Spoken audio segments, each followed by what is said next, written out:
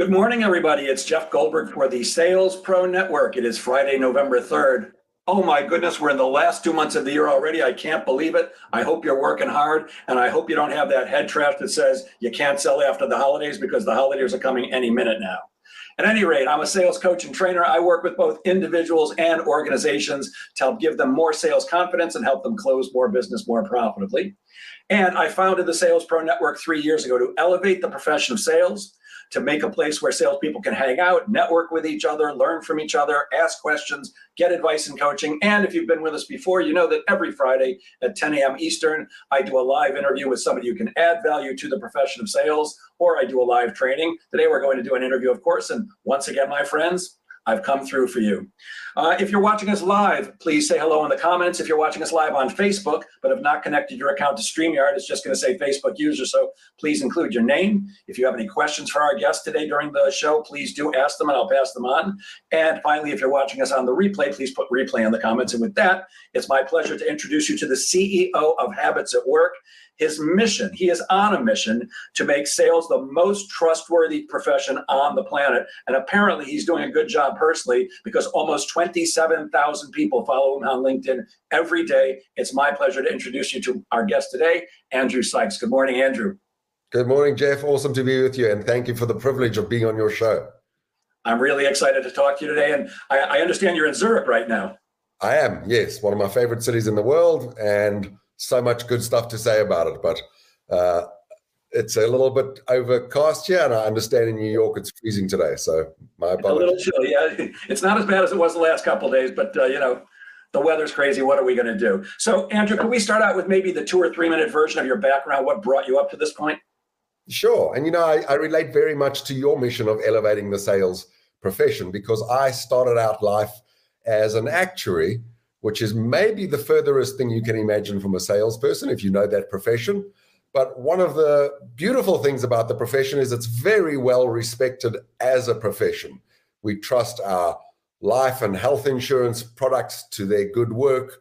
We put our retirement funds under their care. So the biggest assets we have in our life are designed and managed in vehicles that are actuarial in nature. And most of our life, I've spent my time as a salesperson. So I've lived this conflicted life of having a wonderfully trusted profession and then showing up as a salesperson, which in every survey I've ever looked at is the least trustworthy profession.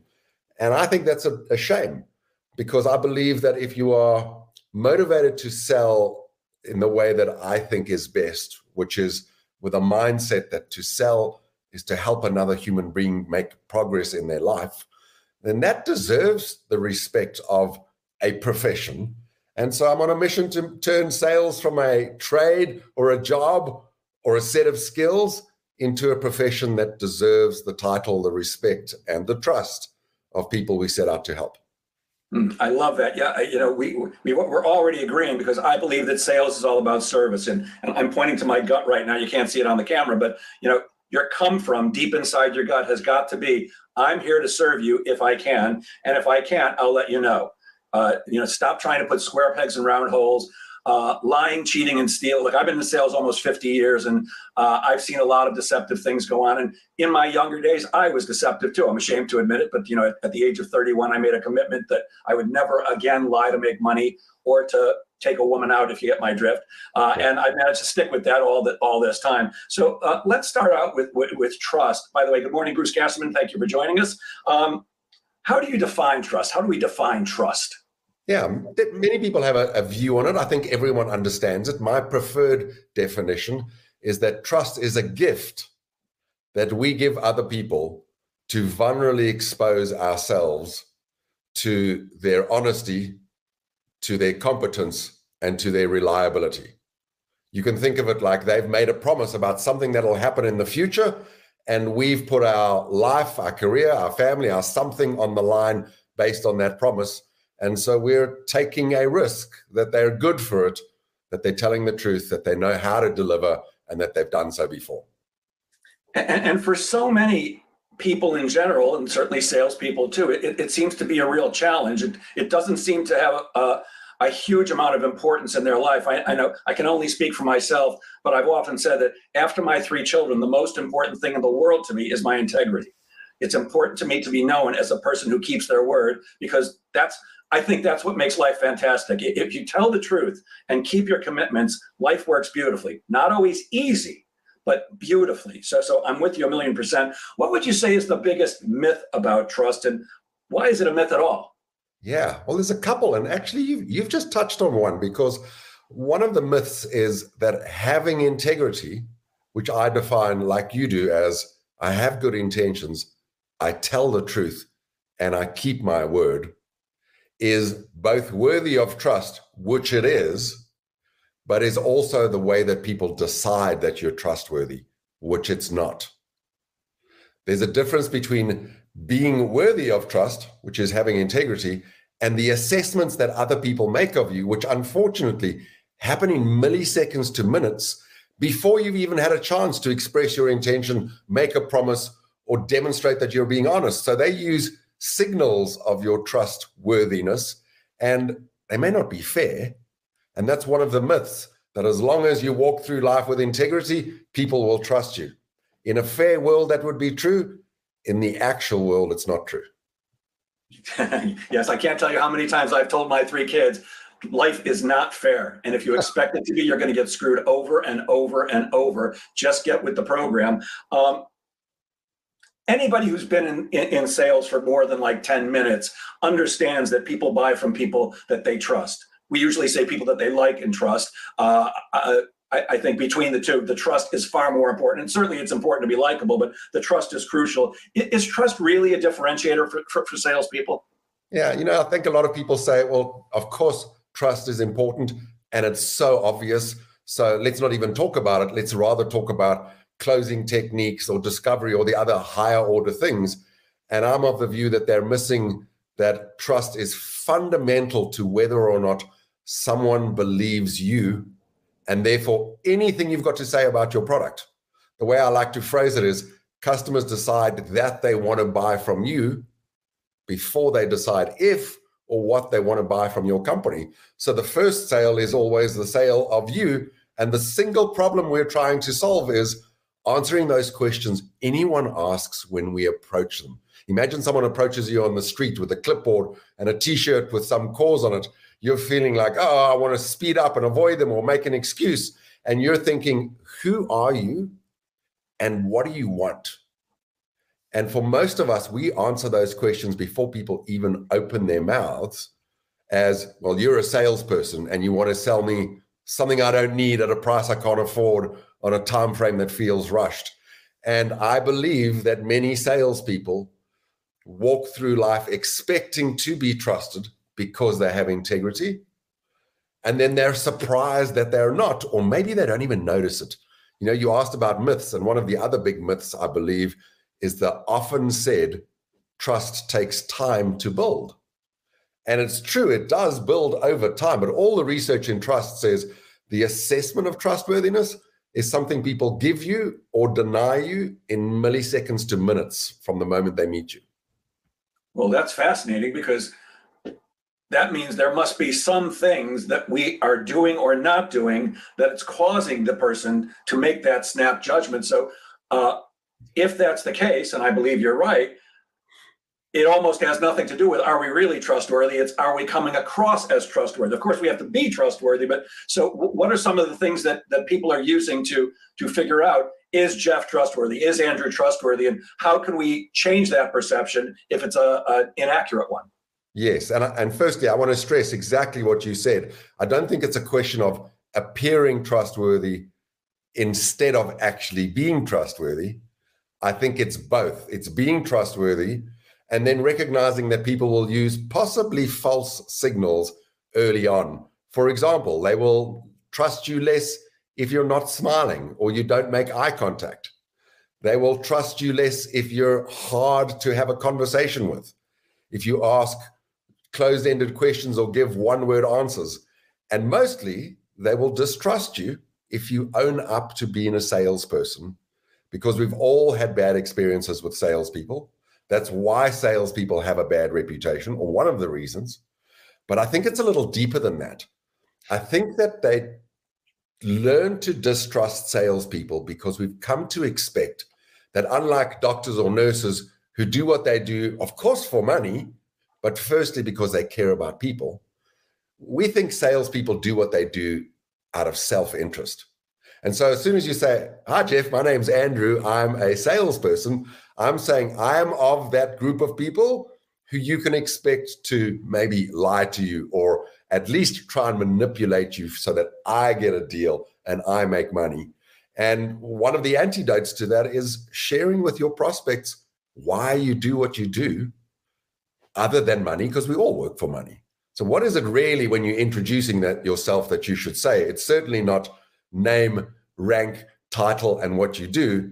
It's much more about how you came to sales, what drives you, what your purpose is, what your mission is, and maybe a little bit that just humanizes you and takes you out of that mold of salesperson. Yeah, we definitely have a bad reputation, and some of it is well-founded. I got a call yesterday from somebody saying, "Hey, would you come do a speech for my group on influence, on how to influence people when selling?" And I said, "I could do it, but I won't." And he goes, "I don't understand." I said, "Because I don't believe our job is to influence people. I don't think our job is to persuade people. I don't think our job is to convince people. And I don't believe our job when we're selling is to talk people into things. I believe," and this is just my belief, "that sales is simply a conversation or a series of conversations between two or more people, the end result of which is hopefully them choosing to do business with you. But I'm not trying to influence anybody. I just want to have a conversation and see, can I serve you? And if I can, I'll let you know. And then it's up to you to decide whether you're going to choose to do business with me." But when we're fighting this almost innate feeling that many, if not most people have, salespeople are liars, thieves, cheats, scumbags who will do anything at all to reach their hands into our pockets and take out those green pieces of paper with pictures of dead presidents on them and put them in their own pockets. We're fighting this kind of long felt belief. How do we overcome that? Yes. Well, I want to just dig in a little on what you said, because I think I simultaneously agree with most of it, and I have a point of view on this influence question. And what I agree with is that closing as a set of techniques to manipulate people into a deal is distasteful and earns the bad reputation. My friend and colleague, Professor Craig Wortman at the Kellogg Sales Institute, says it beautifully. He says, closing is the natural outcome of a sales process run well, which in your more eloquent words is you just do what you need to do to help someone solve a problem. And if you can't, you get out of there. And if you can, it's a series of conversation that gets there. There's no closing to be done. It's a natural thing. But I will say that I believe that influencing is part of the profession, because customers or prospects show up with you with one mind or mindset or belief. And the best salespeople, I think, expand for prospects what's possible in a very real sense, do change their minds about things. So I think it's influence with the right motive versus manipulation with the wrong one. And I think that distinction maybe makes sense, because I do believe, well, I hope it makes sense to you. I do believe that salespeople have a responsibility to influence prospects. If you know something that they don't, and you can share it with them, and that expands what's possible, that's an act of influence, but it comes from a good place. What do you think about that? I think you're absolutely right. And if you think I was distracted for a moment, I was looking through my PowerPoint very quickly to try to get to a page, which I could not find, because on one of the pages when I'm training people how to sell, it says closing is the natural outcome of the sales process done right. So very close. I mean, that's my, I can't tell you how many times I've gotten this call. "Jeff, could you come in and spend a day with my people teaching them how to close?" And my answer is always, "Sure, absolutely. What are we going to do with the other 7 hours and 55 minutes of the day? Because closing is a 5-minute conversation. What you really mean is teach my people how to sell." That doesn't mean that you close everyone, but closing should be natural. I still believe that the objective of the sales process should be to get to the end and have the other person say, "Sounds good, sign me up." But that's not usually how it goes. We do have to invite people to do business with us, which is what I call closing, asking a question that's the reason, the end answer to is either, "Yes, I'd like to do business with you," or "No, I would not like to do business with you." So that's where I'm coming from. And You bring up such an interesting point, because as I've watched salespeople and customers in the process, I've come to the conclusion that the sale is made so much earlier in the process than salespeople are led to believe. And when I really realized this, it was examining like all of the things that humans know. You know, imagine you've got a pie graph of all the facts and figures you know, all of what you believe about climate change and politics and religion and the things you really, really believe. How much of those things did you discover firsthand versus learning from someone else? Because I think, at least in my case, the answer is, I don't know, some fraction of 1%. And that leads me to the conclusion that humans first decide whom to trust, and that determines what they believe. And I think that in the sales process, we decide as customers whom to trust really early on. And I would say that is when the sale has been made, in a sense. And then all of what's happening later on in the sales process is just talking about which of your products or which of the things that you're saying I'm going to choose to believe. So I think that the closing, if there is such a thing, has happened maybe in the first meeting even, not in the last one. And I don't want to get sidetracked off the sales conversation, but isn't that the essence of the challenge that we're facing right now in America, certainly, and maybe in the world, but certainly in American politics? It's who we choose to trust. Some people choose Biden, some people choose Trump, some people choose the Democrats, some people choose the Republicans, some people choose MSNBC or CNN, and some people choose Fox. And we seem to be living in two completely different worlds when it comes to trust. Somebody, you know, there's always your side, my side, and the reality, but somebody seems to be living in an alternate universe, and I'm pretty sure it's not me, but you get what I'm saying, right? Yeah. It's a real challenge. It is. And I think the problem is we all feel like the people on the other side of the argument are the ones not living in a real universe. So if I'm honest, I've given up on the idea of a reality. And I now just go through life believing that, Jeff, there's your reality and there's mine, and they're different. They're just points of view. But what's possible through conversation is that we can co-create a single reality inside of which we can make progress together. Which means we have to come to some agreements that are true and then negotiate on others, which is exactly what I think Congress should be doing, and they don't. You know, my side, your side. How about just working together for the American people? Let's get out of this one. Good morning, John Hill, by the way. John says, bad salespeople manipulate, good salespeople influence. All right. I like that. We'll have more on that argument later.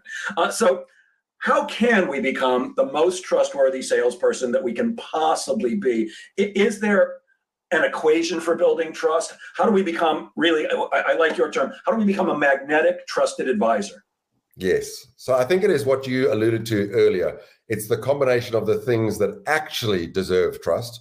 So tell the truth, have other people focused intentions, and keep your word, which I would describe as integrity, plus behave in a way that allows other people to thin slice you or quickly judge you based on maybe false signals that you are trustworthy. So it's the combination of those two things, at least to begin with. And when it comes to the second category, how do we appear to be trustworthy? I've already mentioned many things. It's been a great conversation opener in the way that you smile with people, you make eye contact with them, you ask them more interesting questions than how are you? You share a little bit about your life so you can reveal yourself as a human different from the profession of untrusted salespeople. You introduce yourself, answering the questions that you ask behind the trust formula. And I believe that trustworthiness is the product of three answers that people ask about us. Are you sincere? In other words, can I believe you? Are you competent? Do you have the skills to do the job? And are you reliable? Have you done it before? And given that those three things are multiplied together, it has a very big implication, because if any one of them is assessed as 0, there is no trustworthiness. So you may be the most competent, most reliable person on the planet, but if I don't believe you, I don't think you're sincere, none of it matters. And when you see that, and I have to say, when I saw that, I just wanted to throw up, because I'd spent decades doing the following. Hi, prospect. let me tell you all about us and our offices and our people and our credentials and our track record, and just tried to prove that we were trustworthy by focusing on competence and reliability before I'd earned the right to be believed. And so that formula for me, sincerity, competence, and reliability, isn't just the product. It's also worth considering that people assess those questions in order. And if they don't conclude that I can believe you, then they won't believe what you say about your competence or your track record. So we often have to flip the script and lead with our sincerity rather than our company's competence and track record. Again, we're completely on the same page.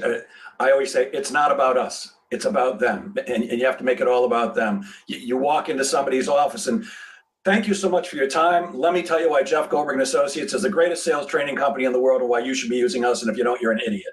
Blah, blah, blah, blah, blah. And you can watch their eyes glaze over. They leave the room, not literally, but their mind is someplace else and they're checking their watch to get rid of you. We're just not, we're not being trustworthy. We're not showing ourselves to be the kind of person that they're really looking for. And we're fighting that innate belief that they have that we are not trustworthy because we're salespeople. So it's really an uphill battle. Are there some other ways that we salespeople destroy trust?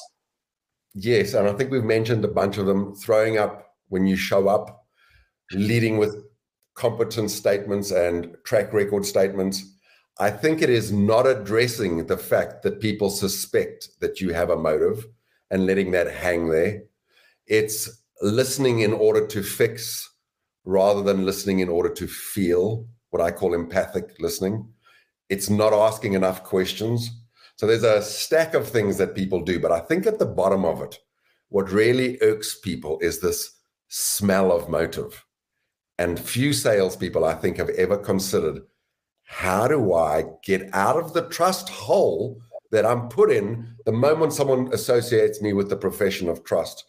And it is not by keeping my word and telling the truth and having a good intention. It's better done by avoiding being placed in that trust hole in the first place. So how do I, in a sense, separate myself from the bad reputation of salespeople that have come before me by demonstrating that I have an other focused motive, that why I do this is not to make money, it's to serve. That why I care is that you make progress with or without me, not just using my product. So I think there are many examples. And you asked me what makes someone the most trustworthy person in the room. I mentioned two of them. I'll add the last one, which I think is the sort of platinum rule of trust. And it's maybe the hardest one for most people to get their head around. It is that keeping your promise is different from meeting people's expectations. And for most of us, we expect that we will be judged based on whether or not we keep our promises. And in a fair world, that's true.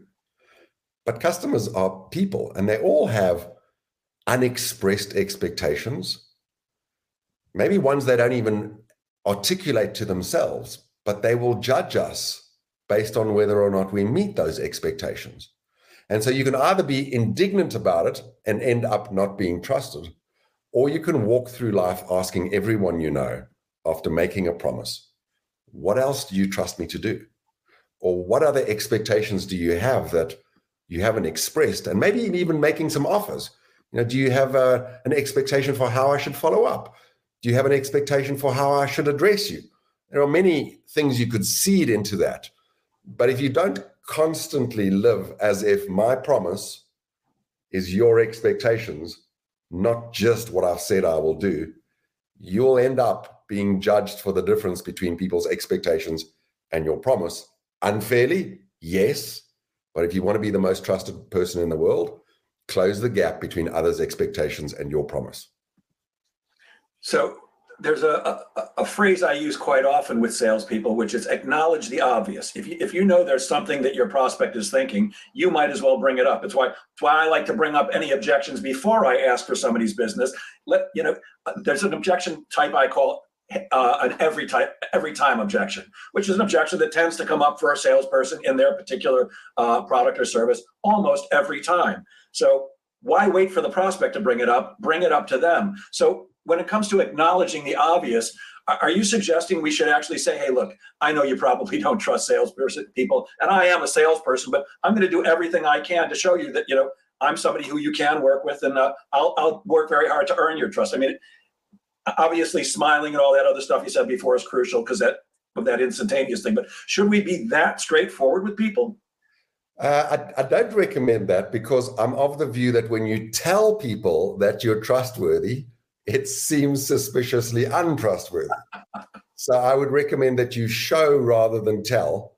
And my preferred way of showing someone something or allowing them to see it for themselves is to share a story. And so I recommend that the very first story you share with someone is the story behind why you do what you do, that allows them to see that you have passion, humility, that you can be trusted. And that's usually by revealing why you chose to do what you do today. And of course, if you said, I do what I do today because I make a lot of money, well, then expect us not to be trusted. But I know that most salespeople like to make money like every other human. But most salespeople are in sales because they love either the product they represent or the company or the opportunity to work with people. And if you tell a little story that allows people to see, oh, here you are, just a regular, awesome human who's trying to make a difference, who happens to get paid for what they do, you've come so much further than how most people introduce themselves, which is saying, I'm a salesperson. Give me the reputation that everyone else in sales gets. Yeah, it's why when I'm talking to salespeople about their LinkedIn profiles, please don't put the words account executive or salesperson or sales representative in there. I'm not ashamed at all. I'm very proud to be a salesperson, having done it for a long time with integrity. I believe that we do great things, but why smack somebody in the face with it? Salesperson, come up with something a little bit better. And the other thing that I think is the advice I often give is, in any given situation, don't act like the typical salesperson. And if you're a fan of the show Seinfeld, like I am, I loved all four characters, but I have a particular soft spot in my heart for George, the perennial loser. And if you know the show, in one episode, George figures out that if everything he does is wrong, all he has to do is the opposite of what he thinks he should do. And in that episode, he gets a beautiful new girlfriend, he gets a job with the Yankees, and he moves out of his parents' house just by doing the opposite. And that's often the advice I give salespeople. In any given situation, think about what would the typical salesperson do here and do the opposite, because the typical salesperson is not well thought of. And that, does the term transparency track for you? There's a terrific book called The Transparency Sale, written by Todd Capone. And his advice is just be transparent with your prospects, including in a negotiation, saying things like, hey, look, here's what I'm looking to get out of this. What are you looking to get out of this? And just being honest with each other, because quite often that can bring you together way more easily than fighting with each other, which is how many sales trainers talk about negotiations like it's war. Is transparency an important part of what we're talking about here? Absolutely. I love Todd and his book. I believe it to my core. And even being realistic about understanding that sometimes transparency may cost you something in a negotiation that you could have otherwise won with traditional negotiating tactics. But believing that win in the moment might cost you reputation in the future. And that has a price tag as well. And so it's believing that doing the right thing, even though it may not maximize this deal with this customer today, is going to serve you in your career. And I often say to salespeople, you're going to work for many companies in your time, and you'll be calling on this prospect 3 months from now from a new company selling maybe a very similar product, and you'll expect them to believe you when you first said at the first company, we're the best, we're the fastest, we're the cheapest, there's no flaws, but those other guys are not very good. And then 3 months later, you're those other guys, and you're going to be expected to be believed. Like, take a career view of your reputation. And that's why I love Todd's work. I believe being transparent is taking a long-term view of what will serve us and our customers, even in the face of it maybe costing our current companies a little margin on this deal today. Yeah, it's so funny. I go nuts when I hear salespeople make insane claims like we're the best, we're the number. Now, look, if you've got proof to back that up, make that claim 100%. But there's a commercial I hear over and over. I forgot the guy's exact name, but I'm blah, blah, blah, the world's #1 sales trainer, blah, blah, blah. It's Jason somebody, I forgot his last name. And every time I hear it, I'm like, you're the world's #1 sales trainer? Now look, I'm really good at what I do, but what do you base am I the #1? I don't think so. There's got to be people better than me and who aren't as good as me, but what's that claim based on? If you can prove it to me, then great, you're #1, but stop making stupid claims. It just doesn't make sense to me, because my hackles are immediate. I wouldn't buy anything this guy is selling just because he's calling himself the world's #1. I'm 100% in your camp. In fact, I would say even if you are #1, it's probably not worth shouting from the hilltops about it, because every company is claiming one or another version of faster, better, cheaper, different. And that's all wonderful. But if you're a prospect and you're hearing that from all salespeople, how do you know who's lying and telling the truth? When in reality, you look at all their websites in most competitive industries, they're pretty similar. So it's really difficult to see who is really telling the truth. And therefore, I think what helps a salesperson win a deal is standing apart. You said it so eloquently. Maybe just do the opposite of what everyone else is doing. It's not about are you better than or cheaper than or faster than. I believe it is, are you uniquely placed to help this customer from their perspective? And that is not a question you can answer universally. That's a question you can only ask prospect by prospect. So saying we're the best says we're the best for everyone, when really I think what's required is, here is how I can help you today with your particular desired progress, and what makes us unique in that way, for good and for bad. Taking a leaf out of Todd's book, here's what we do really, really well, and here's what we don't do so well. So if this matters to you, great. But if these other things matter to you, you're probably better off with my competitor. Yeah, I actually have fairly close relationships with several of my competitors here on Long Island, where I do a lot of work, and we all call each other friendly competitors. I've referred them, they've referred me. When I'm not the right person, but I know one of them is, I'd rather say, hey, you know what? I'd love to take your money. I'd love to work with you, but you know what? You're really better served by my competitor XYZ. Let me make an introduction for you. And look, if you find it's not a good match, you can always get back to me. You can't lose there. You just can't lose, as far as I'm concerned. One of the acronyms I've taught my 3 kids is ADTRT, which stands for always do the right thing. And sometimes the right thing is saying, you know what? The competition's better at that than I am. I used to teach customer service as part of sales training when customers would ask for it. I met a world-class customer service trainer and immediately stopped offering it. Now, when customers ask me, my customers say, hey, can you do customer service training? I can, but I don't. I'm like, let me introduce you to my friend Randy Busty. She is world-class. She blows me away. I'd rather you work with her, because It's just the right thing to do. And I say that always comes back to you every single time. Maybe not immediately, maybe not from the person who you made that introduction to, but somehow the universe is going to pay you back for doing the right thing. Amen. 100% agree. So what is promise selling? And what are the 3 pillars of promise selling? Yeah. Well, we've been looking at different sales systems over the last couple of years, and came to the conclusion that they are built mostly, although many are described as customer-centric, with the idea that you move a customer through a set of steps that gets them from prospect to closed won, and it's very much about the company and their needs.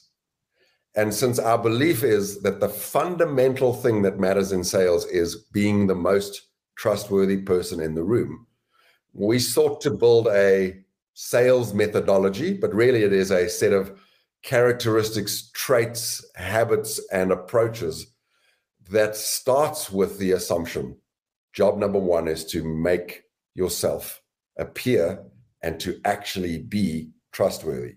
And how do you do that? By making a series of small and big promises, small to start with, bigger over time. And the pillars of it are noticing that who I am and my character, whether it's credible or not, is itself a promise. Like, are you carrying yourself through life as a promise? Like you so eloquently said, I promise, and you didn't before your 30s, and then you decided to do exactly this. I promise to be someone who will tell the truth, do the right thing, have good intentions, and keep my word. That's having a credible character. But I think beyond that, promise selling is a set of core habits that, if practiced, generate trust over time. And they're the kind of habits you would expect in a sales skills program, but they're built from the foundation of trust up. So asking questions isn't about getting the answers. It's about demonstrating that you're interested, you're curious, you're wanting to understand people before you dare to make an offer. Listening is more than waiting for a gap to speak. And it's building trust by empathizing, by demonstrating that you will put your assumptions aside and listen with an open heart and mind first. So core habits are the second pillar. And the last one, again, like you said it more eloquently, it's the ability to have conversations that aren't just about something, but that literally create something. And in this case, conversations that create a future in which this prospect's problem or progress is solved or made. So credible character, core habits, and creative conversations. We keep all the C's, so it's easy for me to remember.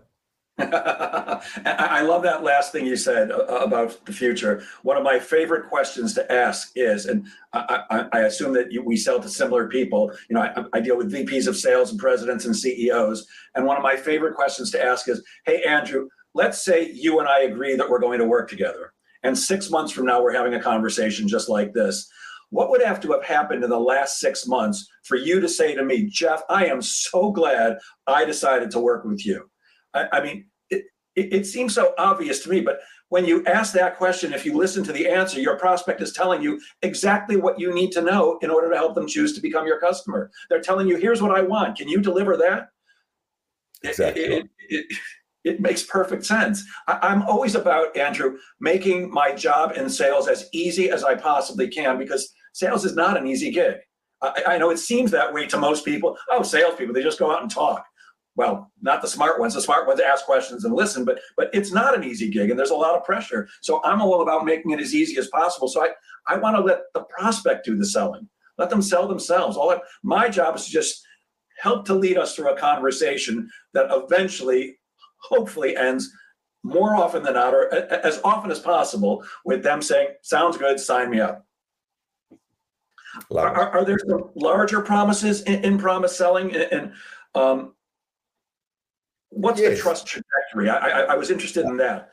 Well, let's start with the bigger promises, because promise selling, as the name implies, is a series of small and big promises that you make. And I think it begins with the biggest one, which is, I promise you that I will act as a partner in helping you make progress towards your goals. Not my goals, your goals. And the magnetic part that we talk about is the promise that I'll help you get your other stakeholders on board, because I know that's always a problem in B2B sales. There's a promise in there about who I am. I make a promise that I will be a human being worthy of your trust. There's a promise that I will absolutely seek to deeply understand your problems, your needs, and your progress, the way you'll measure it, before I dare to pitch you on anything. And finally, there's a promise that I won't offer you a solution or sell you a solution or give you one, but I will co-create one with you. So you're co-responsible for how it's designed and how it's implemented. So those for me are the really essential promises that we make. And there's, of course, a lot of little promises that you make, things as small as how I'm going to run today's meeting, the promise that I'll end on time, the promise I'll send you follow-up notes. All of those little ones are the drops that Kevin Plank speaks about in his beautiful quote, trust is built in drops and lost in buckets. So I want to make it clear for myself and everybody who's listening, we're not actually saying those promises to people. We're being those promises, right? I mean, you don't come out and say, I'm going to be a co-creator with you. Am I correct? I think some of them you demonstrate, and many of them you do actually say. So I say to prospects all the time that rather than give you the three options and letting you choose one, I'm going to show you some alternatives, and I would like to lead a conversation in which you tell me what you like and what you don't like, And my promise is we'll create something together rather than I'll go into my back room and, concoct the best thing for you, show up with my arrogant demeanor and tell you what you should do. So yes, I think many of them are actually stated. And maybe they don't use the language of a promise. For example, when we begin a meeting, we start every meeting by declaring the purpose and the benefit of the meeting. That's a promise. If I have an agenda for what I'll cover and in what time frame, that's a promise. If I ask you to give me a little bit of feedback on how I ran today's meeting at the beginning of the meeting, that's a promise that I can deliver on at the end of the meeting. So I think many of them are stated, not all of them use the language of promise. It's fascinating. Just yesterday, I had a conversation with a Vistage chair who started out the conversation with, "What's your purpose of this meeting today?" Awesome. I was actually blown away. I'm like, wow, I don't think anybody's ever asked me that question. And I just answered honestly. I was actually interviewing him for two reasons. One is, could he be a guest on this show? And two is, how do I get to give a speech for his group? Because are you familiar with Vistage? Yes, I am. I used to be a Vistage speaker and a Vistage member, so I know it very well. For those who are listening, Vistage is a CEO peer group. CEOs of companies join Vistage. And they meet once a month. The meeting is led by a professional facilitator called a chair. And for people like Andrew and myself, well, I'll just speak for me, Andrew. There's no group I'd rather speak to than a Vistage group. I love a big audience, but you put 10 or 12 Vistage members in a room, I'm happy because you're sitting with a room full of decision makers. It's the best thing you can possibly do if you're in sales to become a Vistage approved speaker. So what are responsible promises? That's what I mentioned earlier. We talk about promises as what I say I will do. And I think that I would define that as a stated promise. And frankly, most people make fairly vague stated promises. So there's already a lot of work that we can do to go from vague, like I'll get you the report on Thursday, to something that has power. Here's what I will do, by when, and how. And importantly, with two things added, here are the conditions that I think if I satisfy them, I will expect you to say you've met your promise, Andrew. And the other thing I like to include in a stated promise is when I'll give you an update. Because people are so used to having promises broken that unless you give people an update on your progress, what you're really doing is putting them into a state of anxiety, worried that you too won't deliver your promise. So I like to include in my promise what I'll do, when I'll do it, how I'll do it, the conditions of satisfaction, and when you'll get an update along the way. However, that doesn't make it a responsible promise. The responsible promise adds one thing. It's responding to that unfair world that people will judge you based on their expectations, maybe over and above or certainly different from what you stated. So a stated promise becomes a responsible promise when you say, what else do you trust me to do? Or what else do you expect me to do? And you get those answers, maybe negotiate about some. I can agree to that. I can't agree to that. I'll meet you halfway on this. And then your new promise includes everyone's stated expectations. And it's a living promise because what you expect from me today will change tomorrow. So if I really care about always meeting your expectations, then I'm signing up for being in perpetual communication with you. What's changed? What's new? Do you have any new expectations since 3 weeks ago when we last met? And the reality is business and life changes so quickly that it's just natural that people's expectations change. In fact, maybe the person who they met with after you, the next salesperson, created a new expectation in their world because of a feature that they demonstrated, and now they expect you'll do that.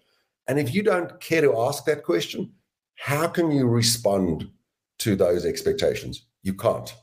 Hence, a responsible promise is a stated promise plus an inquiry into people's unstated expectations. I love that. And you said something a moment ago that brought me back to Todd's book again, which I really do think is brilliant. And it changed something for me. I used to teach salespeople that you always have to under-promise and over-deliver. And, it's one of those things that we've all been taught for years and years. And it sounds good. It sounds, oh, yeah, I'm going to promise you less, but I'm going to give you more and you're going to be thrilled. And when I read Todd's book, I was like, oh, my God, we're actually reducing trust when we do that. What we need to do is say, here's what I'm going to do, and then do that. I'm 100% in that camp. And like you, I spent many years. In fact, one of my favorite stories I tell about my early career is getting just that advice, believing it to be true, acting on it, and finding out the hard way that under-promising and over-delivering is not that trustworthy. In fact, it just demonstrates that you're trying to game the system. It earns the reputation. I'm manipulative. Yeah, what we really need to do is make promises and keep our word, period. It's funny, you just said something, I have two examples. One is when I bought, I don't have a Peloton bike, I have a competitor bike. And when I ordered it during the height of the pandemic, it said it was going to take 4 weeks to arrive. And I was like, yeah, of course it will, because, everything's screwed up right now. It actually came in 2 weeks. And I was like, oh my God, I'm so excited. And I said, wait a minute. They must have known they could deliver it in 2 weeks. Why did they tell me 4? You know what? They probably did. It's just so I would have this feeling. And now I feel manipulated. And I don't want to feel manipulated. It's crazy. And then on the flip side, I just had to order a new computer. It's a whole long story. I don't want to get into it. It made me crazy for 2 weeks now. But I'm not even going to say the company. No, I'm not going to say the company name. But I ordered, and they said, "Oh, your current computer is failing. I'm going to get it to you by tomorrow." I'm like, "Wow, you can do that?" She goes, "Yes, I can, and I'm not going to charge extra." I'm like, "Wow, that's fantastic." Except it showed up 3 days later. Now. I have a feeling she had the best of intentions, when she was talking to me on the phone. But now I'm like, oh, I'm pissed off, and they've lost trust. And then they did a bunch of other stuff to lose my trust. But it's just tell the truth. Here's what I can do for you. Here's what I'm going to do. I'm going to make it happen in this amount of time in this way. And when people get what you've told them they're going to get, I think that's all you need to do. Yeah. And, I think that those two examples you shared are exactly why people have come to the conclusion under promise and over deliver, because I think your disappointment in the computer was probably greater than your joy with the exercise bike. Oh, by orders of magnitude. Yeah. So if you're going to err on the side of over delivering what you said you're going to do. But I still believe in what Todd says and what we both believe, which is maybe there's a middle ground to say, I believe we can get it there in 1 day. Our track record says we get it there in 1 day. The worst case scenario is it's going to be 3 days, and that may happen, but I'm committing to doing everything in my power to get it to you tomorrow. And if it does arrive late, here's what I may do in addition to solve that annoyance. That would have changed my entire experience. Well, they did a lot of other stuff after that really lost my trust too. But that one thing initially would have made the whole experience much better. You mentioned earlier the Kellogg Sales Institute. I've never heard of that before until I started researching it today. What is the Kellogg Sales Institute? Yeah, well, it's a extraordinary institute in the sense that it's one of the very few business school-based research foundation institutes. And we exist to help MBA, executive MBA, and executive education students come to sales and appreciate it as a discipline, a science backed by research, not a trade that people take on when they fail at everything else. So we're trying to establish it on the same footing with the same disciplines, the same credibility, a curricula, a code of ethics like any other respected profession would have. And we're very blessed that Kellogg has a view on this, that, marketing is a science, economics is a science, and sales is indeed a science as well. Wow. I can't tell you how much I love hearing that. I believe that sales should be taught in high school and it should be taught in college courses. It is a profession and an honorable one. Nothing moves until somebody sells something.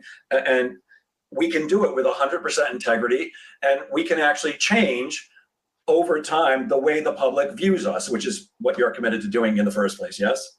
Yeah. And more than that, my own view is that to lead is to sell. And so learning to sell in high school or beyond doesn't just set you up to be a salesperson, although I hope that many people in future, and one of our metrics of success is, in future, will parents say, I hope my kid becomes a salesperson one day. then we'll know we've finally solved our mission. But I think at the heart of that is really getting to this question of what are selling skills good for? And if you look at them, sales skills and leadership skills are identical in almost every respect. The difference is salespeople do it for customers, leaders do it for employees and other stakeholders as well. But it's a very similar set of skills. So I encourage everyone, if you care to lead a company one day, spend some time in sales. Well, so many CEOs came from the sales department. No accident, that's for sure. We're getting short on time here. And there was something else I wanted to talk with you about. One of my favorite topics, which is storytelling. You brought this up a little bit before. You have an entire program dedicated just to storytelling. So could you share with everybody, why is it so important in sales? Why is storytelling so important? And most importantly, how do we become better storytellers?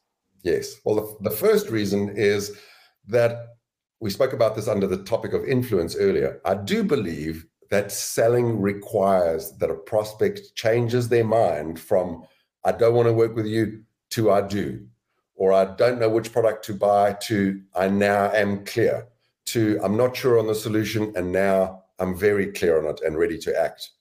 So there is a mind-changing process. And all the research we've done into how humans change their minds is we need facts and figures and evidence.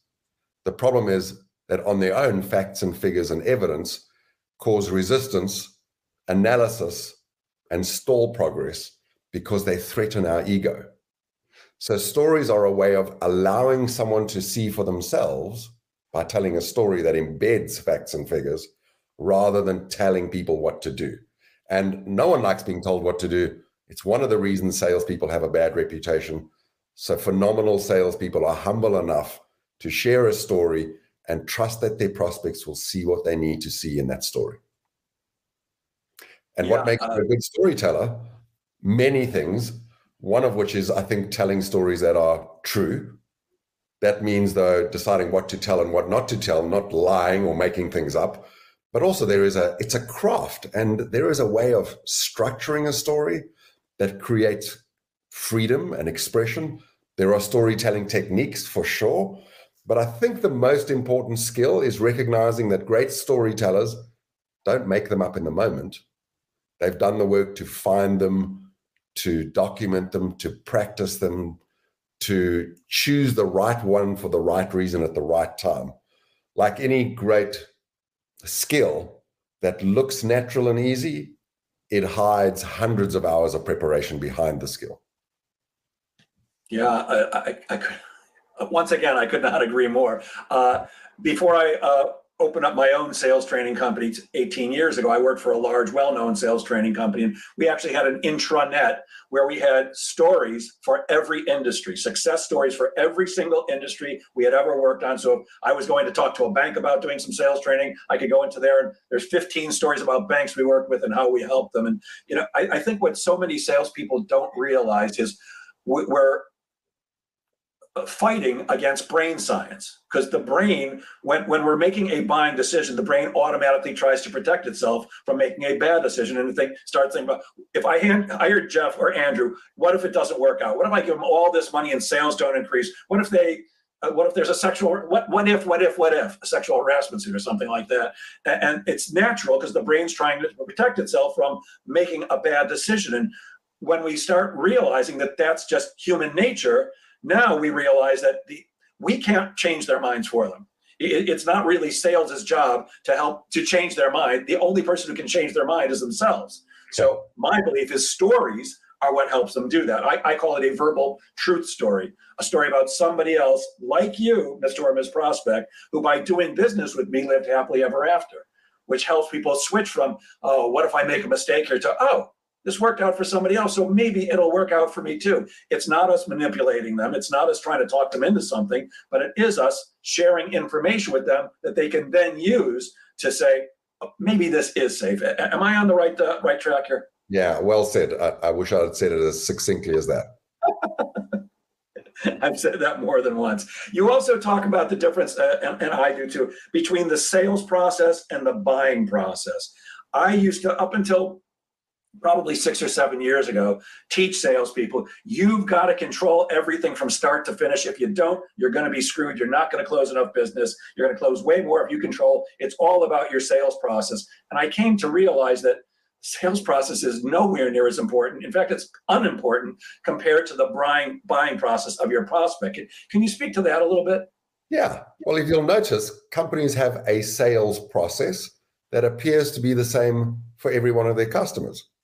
Yet every customer is a unique human being who comes to the problem having done no research or a lot of research, having bought this product or a similar before, or this is a first-time purchase.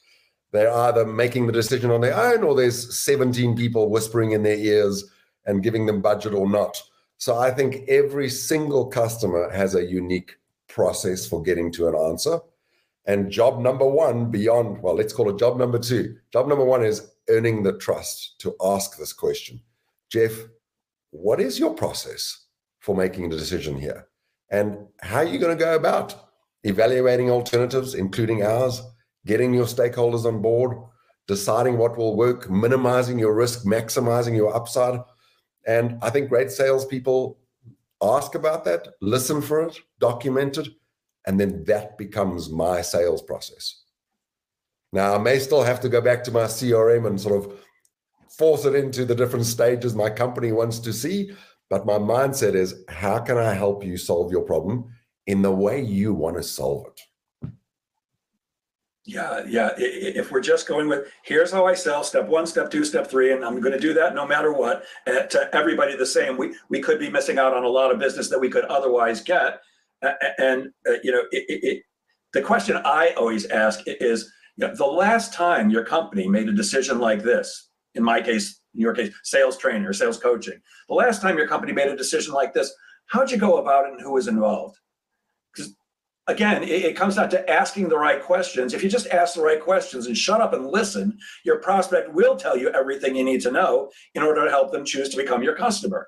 But so many of us, and I hate this word desperately, are intent on pitching. I despise that word just because of everything it brings up. It implies a con artist. My job's not to pitch. My job's to have a conversation with you, and at the end you go, think I want some, or think I don't want some.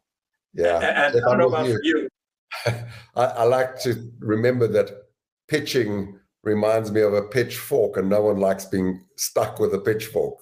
It hurts to be pitched versus Absolutely, someone co-creating a solution with you. I love that. Hey, Andrew, before we go, I have to ask, because I grew up there, what do you like about living in Chicago?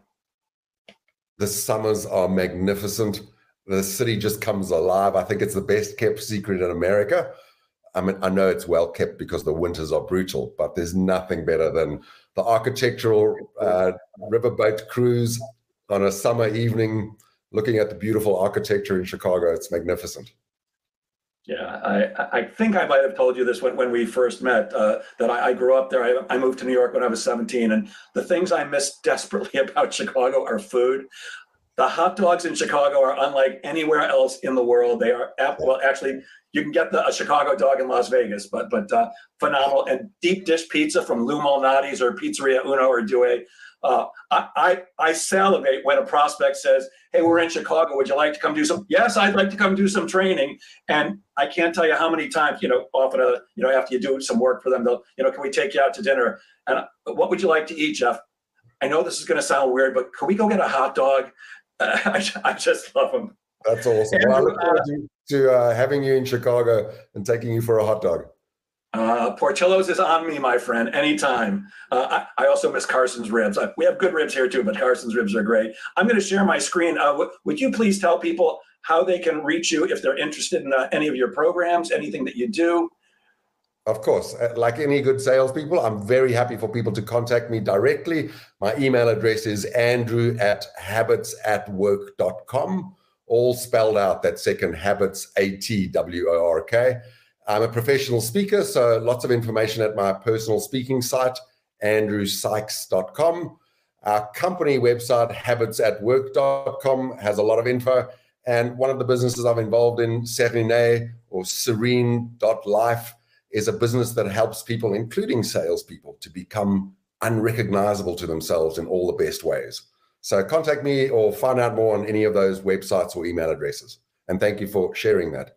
We also have a trust newsletter. Go ahead. I was going to say, you've got a QR code on the screen for those. This is going to get converted to a podcast, so some people will just be listening. But for those who are watching, what's the QR code for? It's for our trust newsletter. We do research in trust and we share that.